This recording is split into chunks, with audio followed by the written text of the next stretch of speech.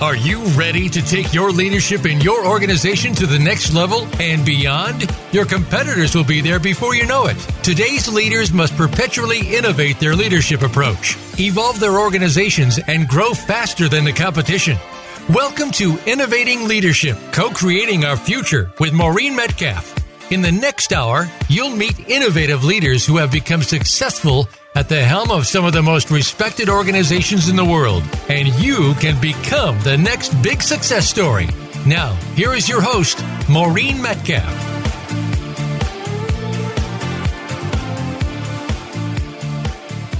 Hi, welcome to Innovating Leadership, Co-Creating Our Future. I'm your host, Maureen Metcalf. I'm the founder and CEO of the Innovative Leadership Institute. We help elevate the quality of leadership around the world and work with those leaders to co-create a thriving future. Our work includes helping leaders to identify the disruptive trends that are impacting them now and will impact them in the future. Then we develop strategies to help them transform themselves and their organizations to continue to thrive and contribute. I'm a regular contributor to Forbes and the lead author on an award-winning book series focusing on innovating how you lead and transforming your organization. And I'm also a fellow with the International Leadership Association. I am delighted that today our guest is Jeff DeGraff, and we're going to be talking about creative mindset, mastering skills that empower innovation. Jeff is both an advisor to Fortune 500 companies and a professor at the Ross School of Business at the University of Michigan. His creative and pragmatic approach to innovation has led clients and colleagues to dub him the Dean of Innovation. He's written several books, including Creativity at Work, Leading Innovation, Innovation U, and Innovation Code. Jeff's thoughts on innovation are covered by Inc., Fortune, and Psychology Today, among many others. He has innovation programs in public radio and public television, and his new book, The Creative Mindset, Mastering the 6 Skills That Empower Innovation, was published in September. So everyone can be creative in their own way. Creativity skills can be learned and developed. The creative process is iterative. We generally fail many times before we succeed, especially in creative ventures. And we learn from those failures and approach the next experiment with new information and improved understanding. And this idea of experimentation is one that we have and continually discuss on this show. So I'm delighted that Jeff is going to continue that theme and how experimentation helps us build creativity. So he joins us today to share with you how you can tap your individual creativity. Jeff, welcome and thank you for being with us. Thanks for having me on, Maureen. Thank you. So do you want to tell our listeners anything more about yourself before we jump in? No, not necessarily. Let's get to the conversation. Okay, great. So segment 1 is going to start with what are some of the challenges we're seeing. So can you give us an example of how you have overcome challenges in the past? Yeah, well, first of all, how I came to be in the position that I am is all about overcoming things. So I'm one of those classic kids who was kind of didn't like school very well. I was a very poor student all the way through school. And because when I was a senior in high school, I had a lot of scholarships to come to college as the rest of them. And what happened was, I'm the first year because of Title IX that you actually had to take an SAT exam. And they didn't know this until very late. So I took the late exam like in March. And I got called into the vice principal's office. And I remember this vividly because they had called Princeton, New Jersey. They were very concerned that I cheated on this test. I had the second highest score in my city. I grew up in Kalamazoo. So I went from being this really dumb jock to this kid who all of a sudden wasn't a complete idiot, as they kind of thought I was. And so when I got to college, I got a job as a Teamster.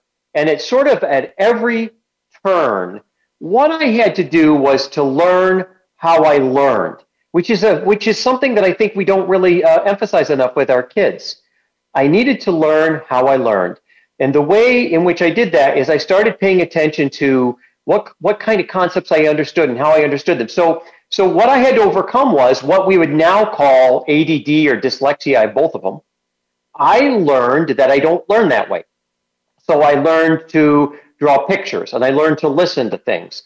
And I learned that I had an apparatus to be intelligent, but it wasn't the same one everybody else had. And so what started happening for me is I had a very unorthodox way of looking at problems and solving them. And in the right situation, those things became developed as sort of special gifts. So right off the bat, I think when you start talking to innovators, a lot of them have had to overcome maybe a physical disability or an economic disability or something, but they have to get over something. And certainly that's what started my career, learning how I learn. So how does that ability to overcome challenges help you be a better innovator? Well, innovation is a form of positive deviance, Maureen. It's doing something different, right? I love that phrase, by the way. And society is all about conformity.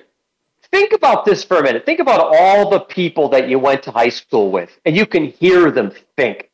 You know what they're going to post on social media. You know how easy it is to sort of co-opt their thinking. So one of the big things you have to understand is if you're an innovator, by definition, the ordinary or the institutional way of doing things is going to come after you. And so what happens is innovators will often come to me and say, I have this great idea, except, I'm trying to get through my organization and my organization is political. And I just have to laugh. Yeah. It's hard to invent something new. It's harder to sell something new, and it's hardest to get large groups of people to do something new. That's the hard part. So the way you overcome things is very simple. Number one, fail often, fail early, and fail off Broadway. Don't fail in front of everybody. I have these labs, these Innovatrium labs. High projects here for some very famous projects, very famous technologies and innovations people are familiar with started in my labs. I'm not saying I did them. There are people in my labs who did them. But what's interesting was at the beginning, you're off Broadway and you're making every possible mistake because you're working through the deviance, right? Second things you should remember, it's not about the 80-20 rule. In fact, I think it's a terrible rule. The Pareto rule is a terrible rule. It's the 20-80 rule. Maureen, think about this for a minute. The 20-80 rule means it's easier to change 20% of your organization 80% than it is to change 80% of your organization 20%. I want you to think about when people really change. They're getting a divorce. They go bankrupt. They lose their health. Why do people change when they're in trouble? Because the risk of trying something radical and the reward of staying where you're at is reversed at the edges of the bell curve. Think about Apple. The first $2 trillion company was trading at below $5 a share in 1997. When you're almost dead, you take the safety off and you play with a live round. Right? So the notion is you can't take on the man or the institution head on. It's designed to crush you. So you have to play the perimeter and gently move to the middle. And I can give you a very good example of this if you've got a minute for a very contemporary story. Well, I want you to think about the United States and COVID-19. And by any objective criteria, we have failed miserably. We can only be compared to Brazil, Mexico, and India. This is the United States, right? For crying out loud. And our military and our education institutions all failed because what they tried to do was control something that was deviant or outside of the way institutions handle things. But while this was going on, there were 595 creativity clusters that began to emerge to attack this problem. 116 phase 1 trials, right, to see if the FDA is going to approve it. 54 phase 2 trials.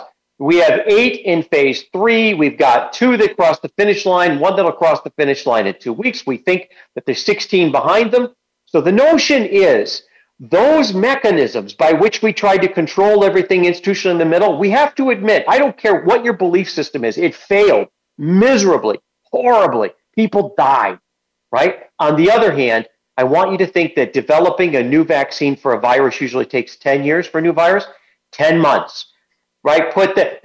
Drop the microphone, 10 months. Can you imagine being at the FDA and trying to tell people it's going to be longer next time? 10 months.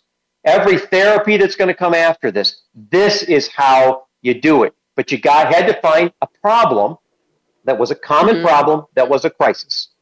And that was the key. That was the time the innovators showed up. Great example, I think, of American innovation. That's a brilliant example. And the point that we are much more open to creativity and innovation when the old doesn't work. Perfect. Yes. And so innovators always exist at the margin, right? We're always waiting to get into the game, because when things are normal at the middle of the bell curve, right, risk and reward is not the issue. Things are going well. But it's also a lesson in life. Oh, there was a plague. We could read about plagues in Herodotus in the histories of the ancient Greeks. Weather disasters, right? Labor unrest, wars. These are things that are perennial, and we forget that they're perennial. And we have to have innovators so that when those events happen, they're sometimes called trigger events. When those events happen, we're ready. And the good news, I think, from this is, for all the failure, the innovators here were ready. So are there, quote, special people who are innovators and we just need to wait until we're in a crisis to pull them in? Or do most of us have the opportunity to innovate maybe in less dramatic ways? Because I'm not going to create a cure for cancer or for COVID. And yet I am helping clients when they individually or organizationally hit a bump, that they're able to innovate with support. Yes, this gets into a much more elaborate answer that I'm going to give you, but the answer is yes and yes. I want you to think of this. I want you to think of when you took piano lessons and you sat next to Mozart, or you took basketball, you're in the basketball team and Michael Jordan was on your team, or you're in your physics lab with Einstein. I want you to think about, some people are going to be more talented in certain areas, right? That's just the way life is, right? But the other thing is that it's not just who has a level of competency, it's also different areas. So I think people should think of themselves like superheroes. Everybody is a superhero, but all the superheroes have very different strengths and weaknesses. And the superhero combinations that you need to put together to actually defeat anything big has to be diverse. You have to find the skills that you don't have in other people. So I'm going to push back and say, yes, everybody is creative and can become more creative. What they can't be is different than who they are, right? That's the key. And where people fail is they try and become everything. And nobody is everything. It really does take a village, or whatever metaphor you want to use. It takes a group of people. And it takes being honest with yourself. So I'll give you a great example. I built the Innovatorium, my own money, across the street from the University of Michigan. Very much what an artist, or what we call the green position, does, forward position innovators. The problem with forward position innovators is we pick up every pretty pebble on the beach. We're always into something. So we need people to kind of be more feet on the ground. How is this whole system going to work? So the people that I've hired over the years, I have some amazing people who I work with. The best people are people who really don't agree with me. They're very much, that's not, we can't scale that. We have to build like this. And Maureen, the key to this is not compromise. It's hybrids. These different skills produce hybrids, which is what innovation is really about. A third way, a better way, a new way. So yes, everybody is creative. They can become better, but let's not mistake that for a God-given talent. So can you say more about hybrids? Because I am not I realize that compromise is much better than you win or I win. But to me, there are often times that those dynamic tensions actually create something new that didn't exist, that takes us out of the compromise zone. You get half and I get half. And we, in fact, create something better. Is that what you're calling a hybrid? I am. That's exactly right. And if you start thinking about higher order thinking, it comes when you have to do two things at the same time. So one of my favorite examples is healthcare right now. Okay. You've got the two arguments. One side is saying everything should be free market and it's going to be technology. If you can afford it, you get healthcare. The other side's, no, it's all about egalitarianism. Everybody gets healthcare. Well, really, those are our options? There are a million options in the middle of that, right? And that's the way forward. So in a sense, what we have to get rid of are these stupid ideological arguments. This is what's called dominant logic. And when we get dominant logic, we It's like taking stupid pills. We can't see anything else. So the first step is getting beyond the dominant logic. And how you get beyond it? Get off your social media, because all the people like you are not very helpful, right? They're not helping you grow anyplace. Surround yourself with people of different ideas than you do, but actually have fond regard for you. They're not here to fight with you. They're here to discuss things with you. So those kinds of things where you have to get yourself out of that dominant logic phase. Well, and right now, especially in our politically charged environment, and I realize this is going to air in May, so a bit of time in the future, and yet I don't anticipate that charge dissipating entirely. Understanding that my Google feed is full of things that look like what I Googled.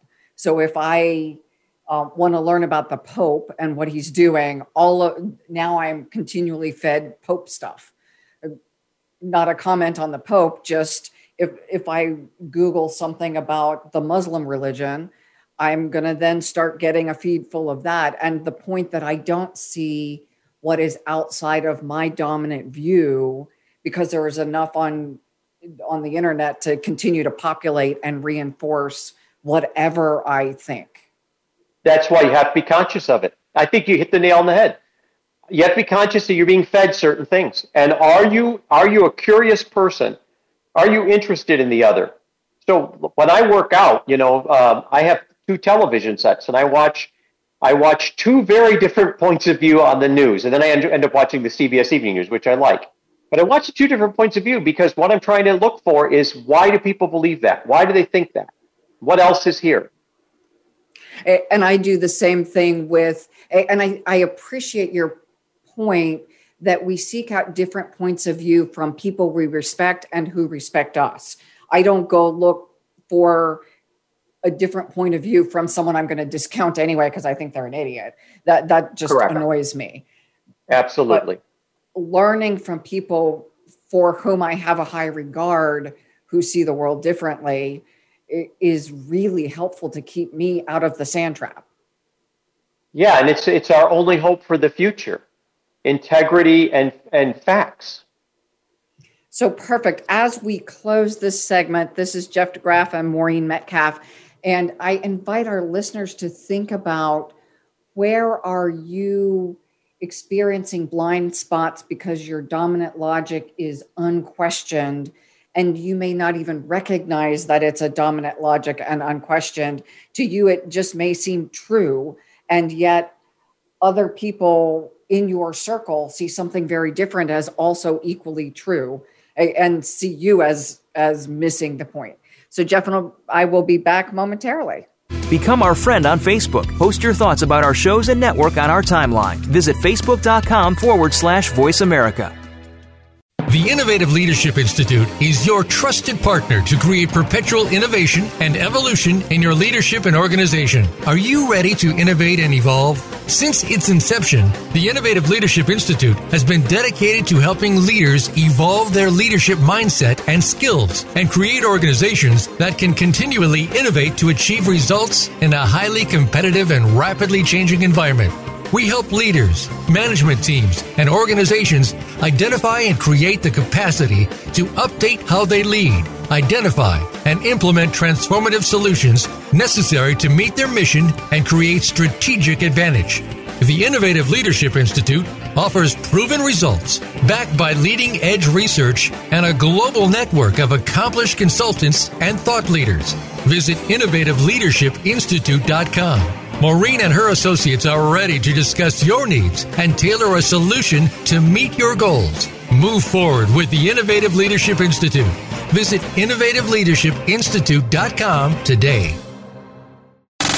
Have you friended us on Facebook yet? Why not? Just go to facebook.com/Voice America or search for the keywords Voice America. Once you are part of our Facebook network, you'll receive daily messages about what's happening with our shows, this week's featured guests, and new happenings at the Voice America Talk Radio Network. And you can add your voice to the always active discussions on our timeline. Just go to facebook.com/Voice America or search for Voice America.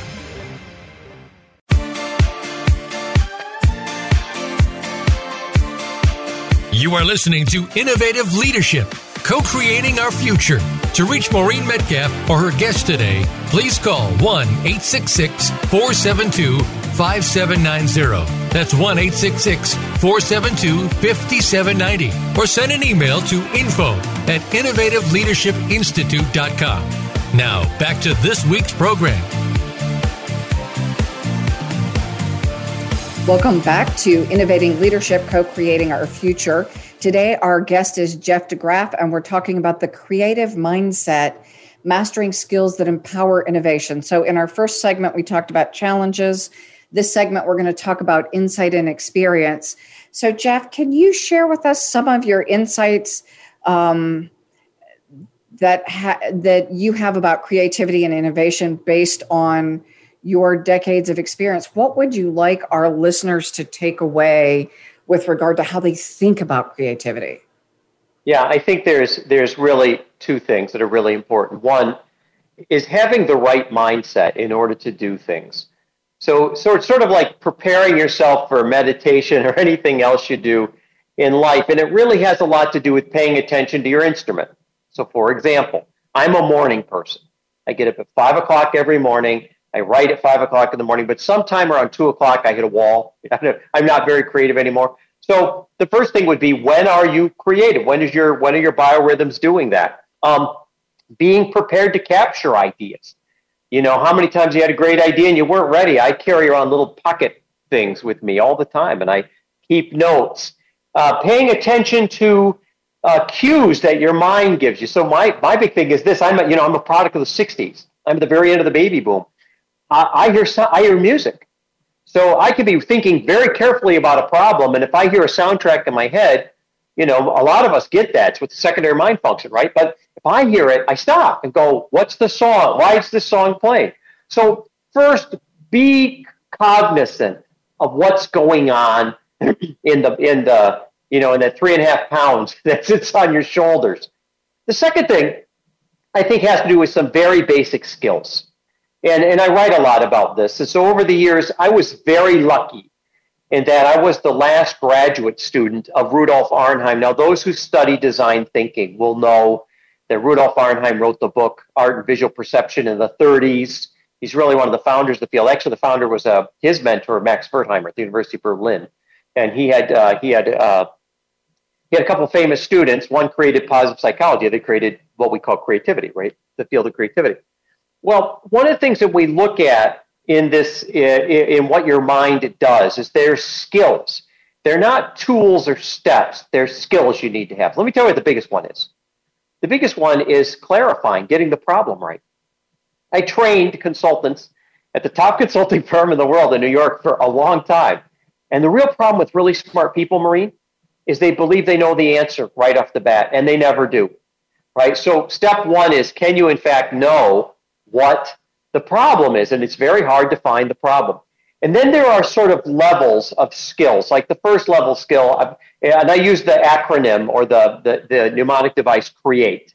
So C is for clarify, getting the problem right. R is for replicate, which has things like biomimicry. Can you go look at nature? Can you see how it's automatically designed? Why does the nuclear submarine have a rudder that looks like a whale fluke? Well, biomimicry, right?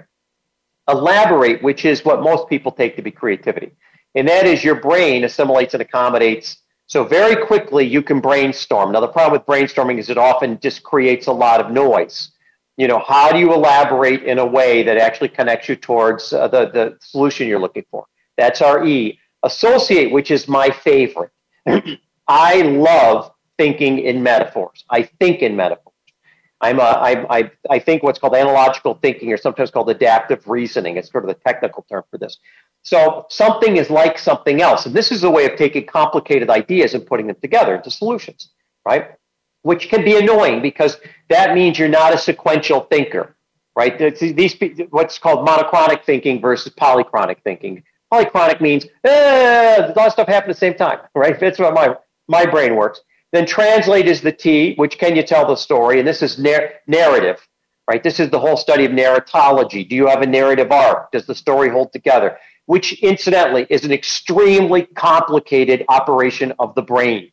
Yeah, that neocortex is sort of working overtime because now there's characters and plot and folk color and what happened to Frodo and Mockingjay and all that kind of stuff. And then finally, evaluate.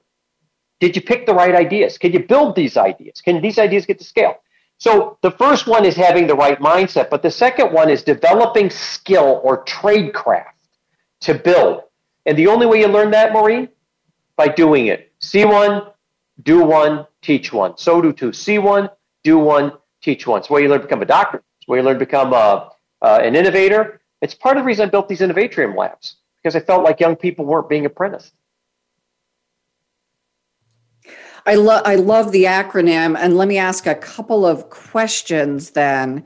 So starting with clarify the problem, that makes perfect sense. As a consultant, we are, as what I hope I am a good consultant, we're supposed to first make sure that we are clear on the root problem, not a surface issue. Replicate, I get that. And then the associate, think, and metaphor. It sounds like you're talking in my language about synthesizing, pulling from a lot of different areas and learning what I can. In our leadership competency model, we talk about being intellectually versatile. What did I learn from African drumming that helped me be better at team facilitation? Because the drum master facilitates incredibly well. And I learned more from that than I did from facilitation course. Yes, and what I would say is you're dealing with two things here. Elaborate means your brain naturally assimilates and accommodates. It creates a lot of ideas. Your brain is capable of just incredible production. The associate is then how do they go together, right? So there's kind of a diverge and converge thing here going on here. And if you can do both of them together, meaning drive your brain forward and backwards, this is a very good skill. I'm not sure I can do that, but I remember reading De Bono's work, 20 or 30 years ago about the brainstorm, let your brain go crazy and let the group go crazy. And then at some point, it's one of those thoughts that seems almost crazy that sparks something that will actually work. And I'm sure that's the absolute neophyte reiteration of. Actually, it's a great example. No, yeah, it's great. It was a great example. It's a great example of how it works. Thank you. So then I've got the translate. How do I take what I've synthesized and create the story that helps me create the product? Is it the story that helps me create the product or solution? It's both ways. And it's very great that you said this. I can't tell you how many times, over the years, I'm brought into a lot of these situations with venture capitalists. And a lot of times somebody will tell the story of their product and they'll do a great job till you start looking at the way they told the story and you go, you've got the product all wrong. This happens to me all the time. This product shouldn't be a standalone product. It's part of another product. Or this product shouldn't be in this market. It should be in this market. So you've done all the thinking about how everything works, but what you got wrong was the story of what it is, right? And so that story, when you get it right, goes back and changes the product itself, changes the solution itself. So it's highly iterative, back and forth, right? And that makes sense, especially from a VC lens, that I'm funding someone to create something to sell. And if I have a cool thing, but I haven't gotten the market right, or I haven't gotten the value proposition right, then as a VC, I don't want to touch it. And I want to add to that. This is the big problem with innovators. Innovators are like show and tell kids in kindergarten. Look at my stuff. Nobody cares about your stuff, your stupid stuff. They care about solving their problem. What problem does it solve? And so putting it in another way is, what answer, what question does your answer solve, right? Does it answer? And that becomes the big issue. And I like to tell people, when it comes to why isn't everybody interested in my thing? Everybody reads their own horoscope first. That's the reality of the world. So the notion is you have to think through, how does this help what they are trying to solve here, or get them into new opportunity that they haven't considered? Those are the things you need to think about, because 99% of the stuff I see at VCs are like, I'm not going to fund it. What you've done is you've tied everything down so carefully that it's a nice project, but I'm not going to get my multiplier by investing in this. This is the classic mistake innovators make. So is the story then how it will be used? Do I take the position of the end consumer? Do I take the position of the production department? Do I take the view of the VC, or do I have to take every view and really create them? Yeah, it's a great question. You have to ask yourself, who needs this? To whom is this a must-have product? So I'll give a great example. So I worked on a product, this is going back like 30 years. I worked on a product where somebody was able to create a disposable dot that told you the temperature in which things were at. And they were going to use this in a medical situation for combat. People were in a combat situation. And we went all to the VCs and they did all this. And I said, well, how much do these dots cost to make? And tell me what they could actually tell us. They told us, and I said, this isn't a combat situation. This is for over-the-road trucking. This is for products that have a shelf life. You put it on, if the temperature went to blah, the color turns red and it stays red. Now you know that product is bad and what products are good, right? Became a huge product. There's a million examples like this I can give you, things I've worked on. But the notion is it was the right idea in the wrong market, right? That's the challenge.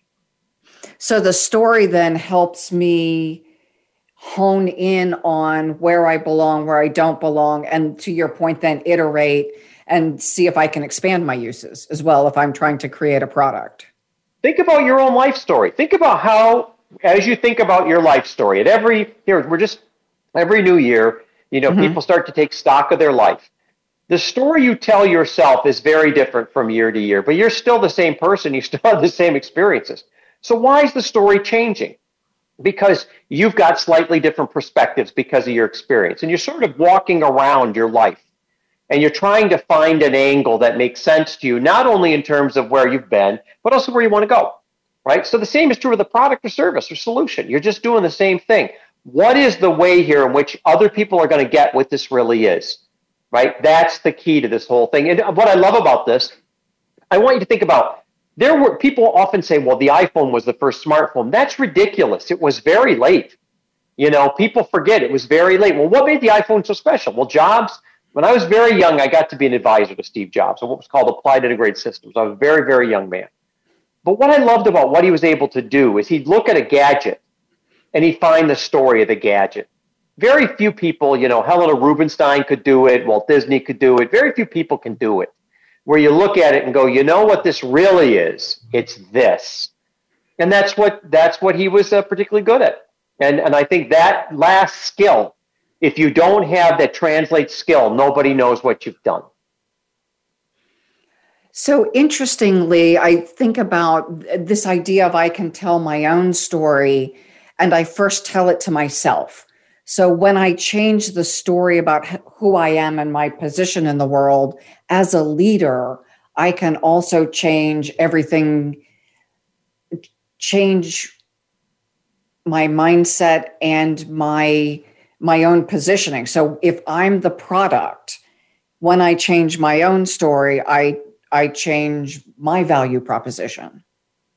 Yes. Well, think about where we started this broadcast. If I told the story about what an utter failure I was growing up in terms of academics, and then I told you about how the challenges I've had my whole life, that story sounds like I'm having a real difficult time. But if I tell the story from those were things I overcame, and that develops a skill set for me, and that allowed me to do some other things, that became the backstory that allowed me to have this superpower or whatever it is, then it's a different story. Not only to who I'm telling it to, and it's not a lie. It's not a lie. It's just looking at the story in a different way. It's not it's not even putting the best light on it. I'm talking about my failures, right? I think what happens is you develop a new confidence because you realize that it's a competency that has been developed. And I think that's true with any product or service or solution. You have to keep working it until you find the center of it. Then you have to tell that story. But the problem people get is they tell a technical story. You tell a technical story, you're dead on arrival. Yeah, this thing does, and then I did this, and then I did this, and then I did this, and I went to a meeting, and then this doesn't, it has this. Who cares? No one cares. And they shouldn't. So I do like the idea, and that you clarified just now, you can tell about the challenges, not that you were perfect, because no one, as I listen to younger leaders, when they listen to folks or look at folks like you, it looks like you must have arrived on a magic carpet and they're just looking for the carpet, rather than the fact that you have had your fair share of challenges and obstacles and failures and learning. So to the last point, that we put it in practice and we make changes. And how we then circle back to the story influences how we and others see us. I couldn't agree more. And just what you're saying, I have so many junior faculty that come in from all walks of life. They fly into town, they want to talk about how I did this as if it was effortless superiority. And what they learn is it was a bar fight. And I lost a few teeth in it, right? It's a bar fight. And, you got to be clever and whatever metaphor you want to use. Maybe that's a negative metaphor. I don't know. But the notion is it wasn't easy. And it's still not easy. If you're a deviant, the more you move up in the world with your positive deviance, the more people come after you, right? And the only reason to innovate is because you want to make things better and new, and if you have a pathology to innovate, it's better than drinking or gambling. Then innovate. Find an outlet for your desire or need to be better and new. Well, and I agree that no matter what my success, life is not easier at all. It's difficult differently. And to your point, and I'd probably word it differently, I also associate myself maybe with being a positive deviant, and I'm doing something that I think is valuable in the world, and what better to do than this? It's what I'm uniquely qualified to do, and it's not always better than drinking, but it's better than drinking excessively and fighting. The great Zydeco artist Clifton Chenier has that great song. He says, "Man, what you is, be that." Yeah. Do what Clifton Chenier says. Be that. Well, especially if what you do is of value to someone in the world. Yes. Jeff, thank you. We are going on break. This is Jeff DeGraff and Maureen Metcalf, and we're talking about creativity. We'll be back for our final segment momentarily. And as our listeners, I invite you to think about what are you and how can you be that as your superpower? Become our friend on Facebook. Post your thoughts about our shows and network on our timeline. Visit facebook.com/Voice America. The Innovative Leadership Institute is your trusted partner to create perpetual innovation and evolution in your leadership and organization. Are you ready to innovate and evolve? Since its inception, the Innovative Leadership Institute has been dedicated to helping leaders evolve their leadership mindset and skills and create organizations that can continually innovate to achieve results in a highly competitive and rapidly changing environment. We help leaders, management teams, and organizations identify and create the capacity to update how they lead, identify, and implement transformative solutions necessary to meet their mission and create strategic advantage. The Innovative Leadership Institute offers proven results backed by leading-edge research and a global network of accomplished consultants and thought leaders. Visit innovativeleadershipinstitute.com. Maureen and her associates are ready to discuss your needs and tailor a solution to meet your goals. Move forward with the Innovative Leadership Institute. Visit innovativeleadershipinstitute.com today. Have you friended us on Facebook yet? Why not? Just go to facebook.com/Voice America or search for the keywords Voice America. Once you are part of our Facebook network, you'll receive daily messages about what's happening with our shows, this week's featured guests, and new happenings at the Voice America Talk Radio Network. And you can add your voice to the always active discussions on our timeline. Just go to facebook.com/Voice America or search for Voice America.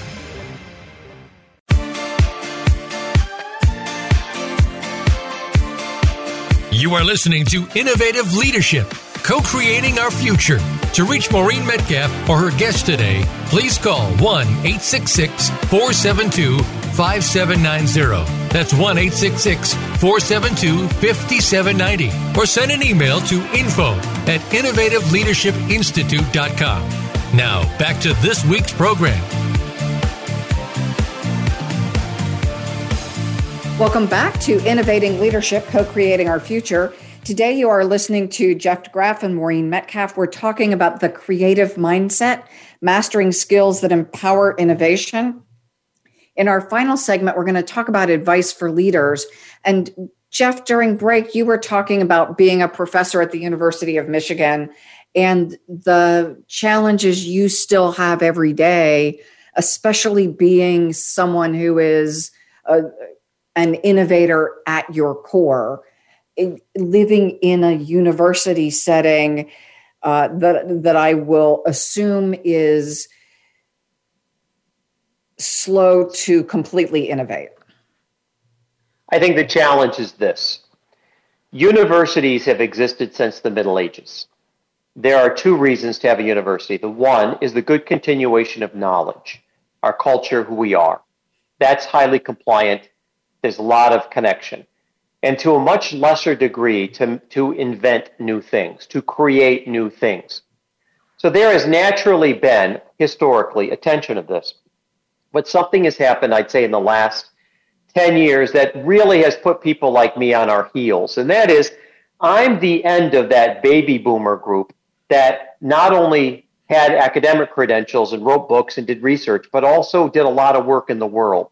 We used to call these people pracademics. I think we still do, right? Well, I do. Pracademics, you're out building stuff. You want to know if that rocket will work? Well, let's build a rocket. Let's build a computer. And I'm from that tradition. I have a PhD in a technical area. So to me, I came up in that system, but the system now rewards a very different thing. It rewards much more. Did you get AAA publications out of this? It's much more sort of refined how people advance through the system. So the whole notion of actually building things in practice is really being lost in our top universities. And it's not just in business schools. I hear this from engineering colleagues of mine. I hear from medical colleagues of mine. So to me, the interesting part is my belief system, right, where I push back, just because I went through the system. I made it through the system, right? My pushback is we're here to add value to our community, because really being a professor should be about a couple things. It's about teaching students. It's about creating new ideas and publishing those new ideas and then applying them or helping people apply them, right? And we're sort of missing that last piece. So to me, the way I deal with that is I don't want to say it's a wonderful way. What I do is two things.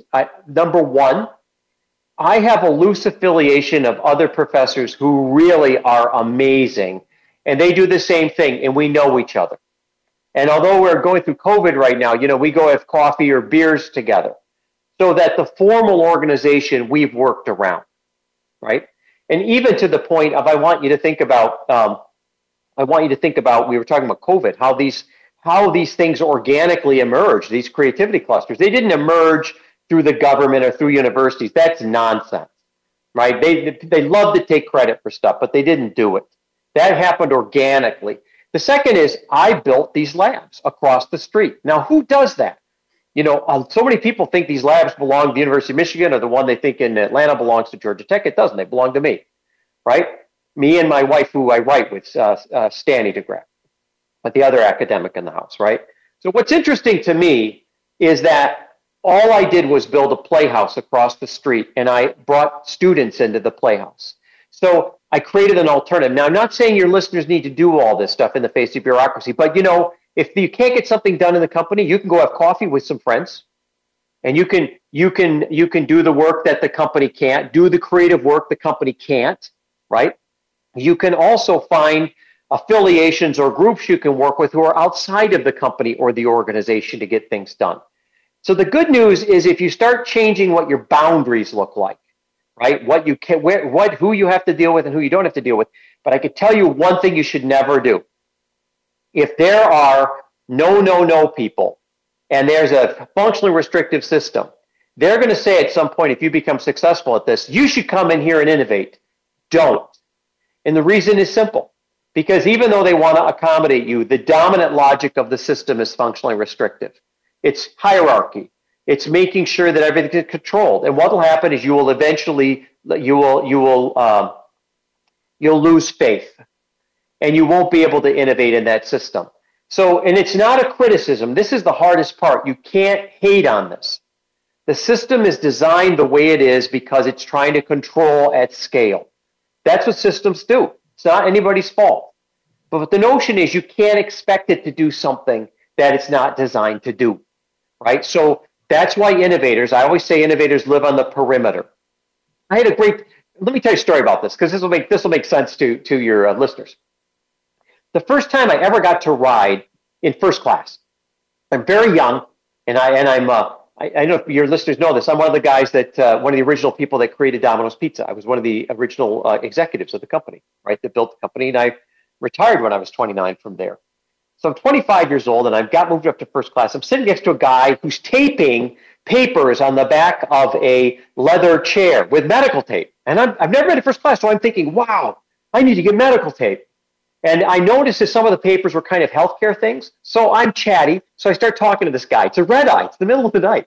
And I'm chatting with him about healthcare stuff. And I had read the first New York Times insert on Finland Jack. This is the beginning of HIV when we're learning about AIDS. We're learning about AIDS for the first time. So I'm chatty. I read the whole 54 pages of it. And this guy acts like it's fascinating. And then I noticed one of his papers says something about virology. And I said, oh, you probably know all about this. And he said, I originally lived in Ann Arbor. And I said, yeah, I'm going to Ann Arbor. He said, it's a great town. And he said, I said, I hear there's a conference on virology this weekend. He said, there is, and I'm going to it. So now I'm beginning to become suspicious, Maureen.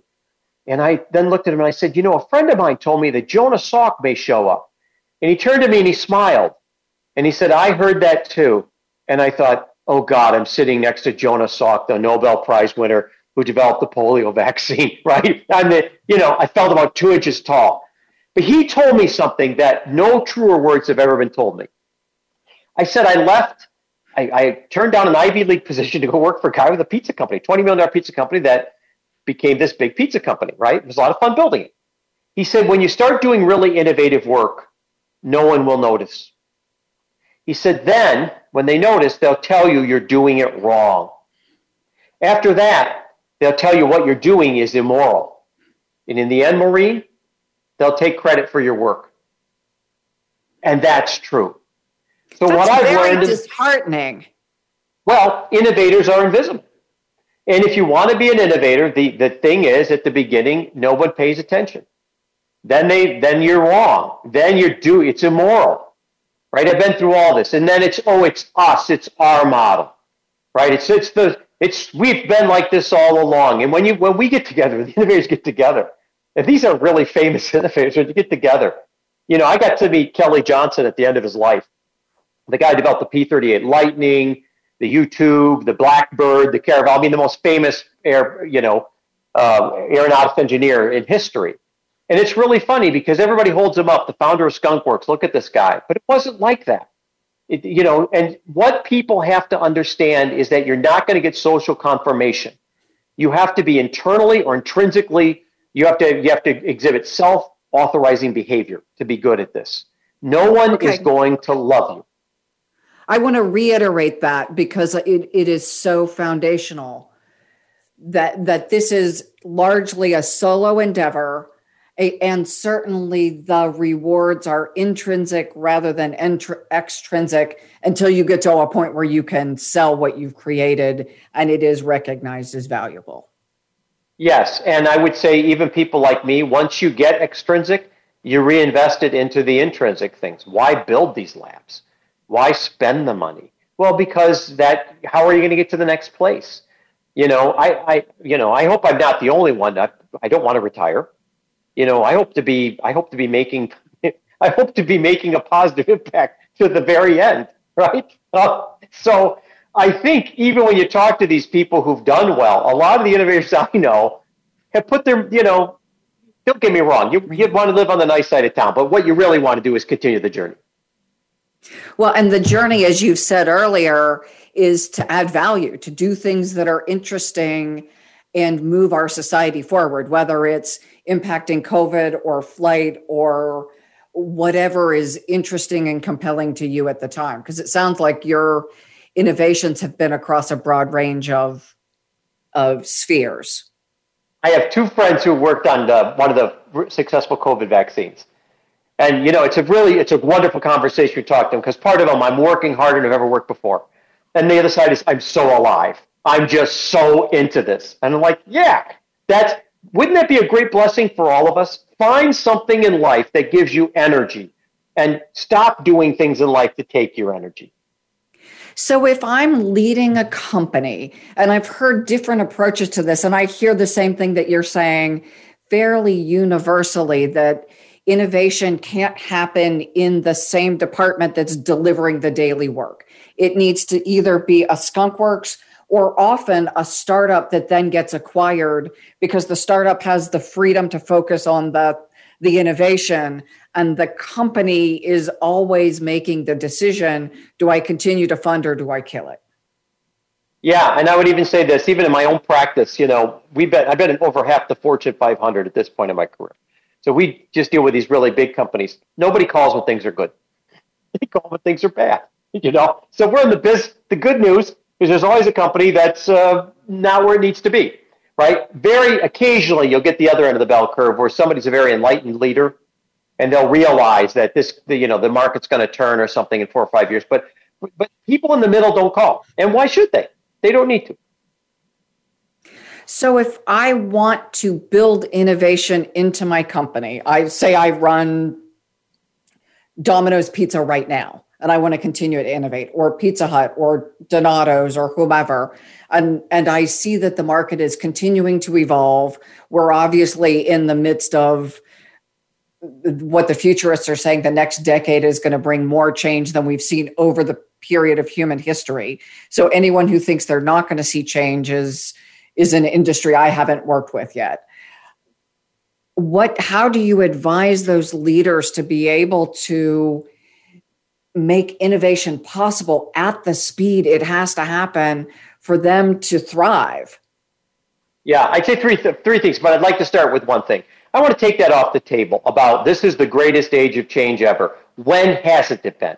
That's the human condition, right? You were a farmer in Lyon. They march back through the Great Crusades and 2/3 of your village dies. So, the Romans are here. Pick your time. That is the human condition. Change is the human condition. Innovation are the table stakes. Three things. Number one, change the gene pool. Right? If you have to surround yourself with people who are different than you are. You have to. Otherwise, you're not going to have new perspectives on things. Two, widen the array. Take multiple shots on goal. Don't bet it all. Small, little bets, highly diverse bets. My favorite movie ever on innovation is Moneyball. You don't have to like baseball. Just watch Moneyball. There's a lot of churn at the beginning of this. A lot of failure, people asking for your job, people mad at you. That's the part people don't get. And finally, the third part of this is pay attention to the horizon. When people jump in on something that's an innovation, they're always late. They're inevitably late. All the people are in Bitcoin now really late. The people who started Bitcoin and the people are going to make money on Bitcoin, right? By the time that wave hits, you're very late to the party. So I was coming back a couple years ago from Miami. And this lady sitting next to me is really mad. And she's basically saying, I'm mad. I've lost all my condos. I'm financially in trouble. I'm just trying to be nice to her. And she said, what do you do? I said, well, I have this radio program and this television. And she's like, well, I don't watch radio and I don't listen to I don't listen to radio. I don't watch television. I don't read anything. And I'm like, and you're upset that you didn't see that this whole market was going underwater, right? The point is, I think if you really want to be good at this, pay attention to the horizon. Things that are anomalous, things that don't make sense, then you have to really work through that. So pay attention to the horizon, change the gene pool, multiple shots on goal.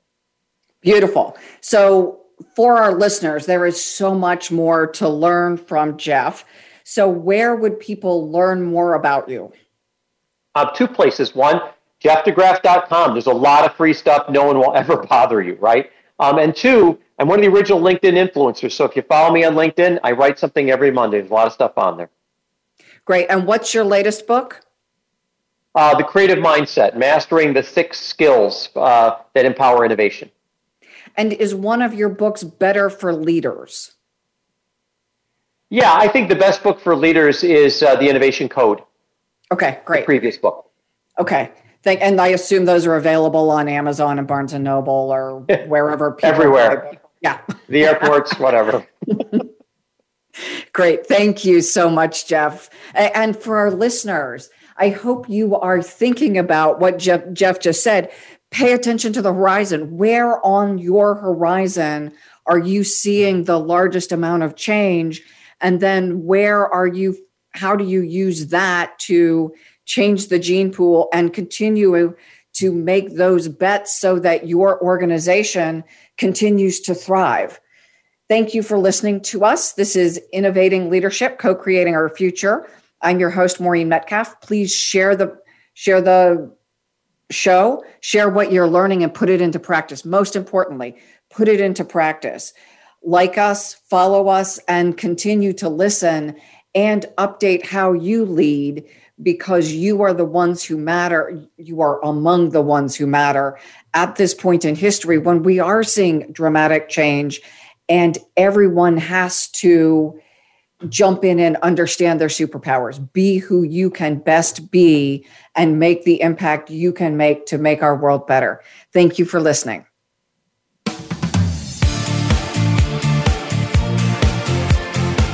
Thank you again for joining us this week. Please tune in for another edition of Innovating Leadership, Co-Creating Our Future with Maureen Metcalf next Tuesday at 11 a.m. Pacific Time, 2 p.m. Eastern Time on the Voice America Business Channel. We hope you'll join us then and have a great week.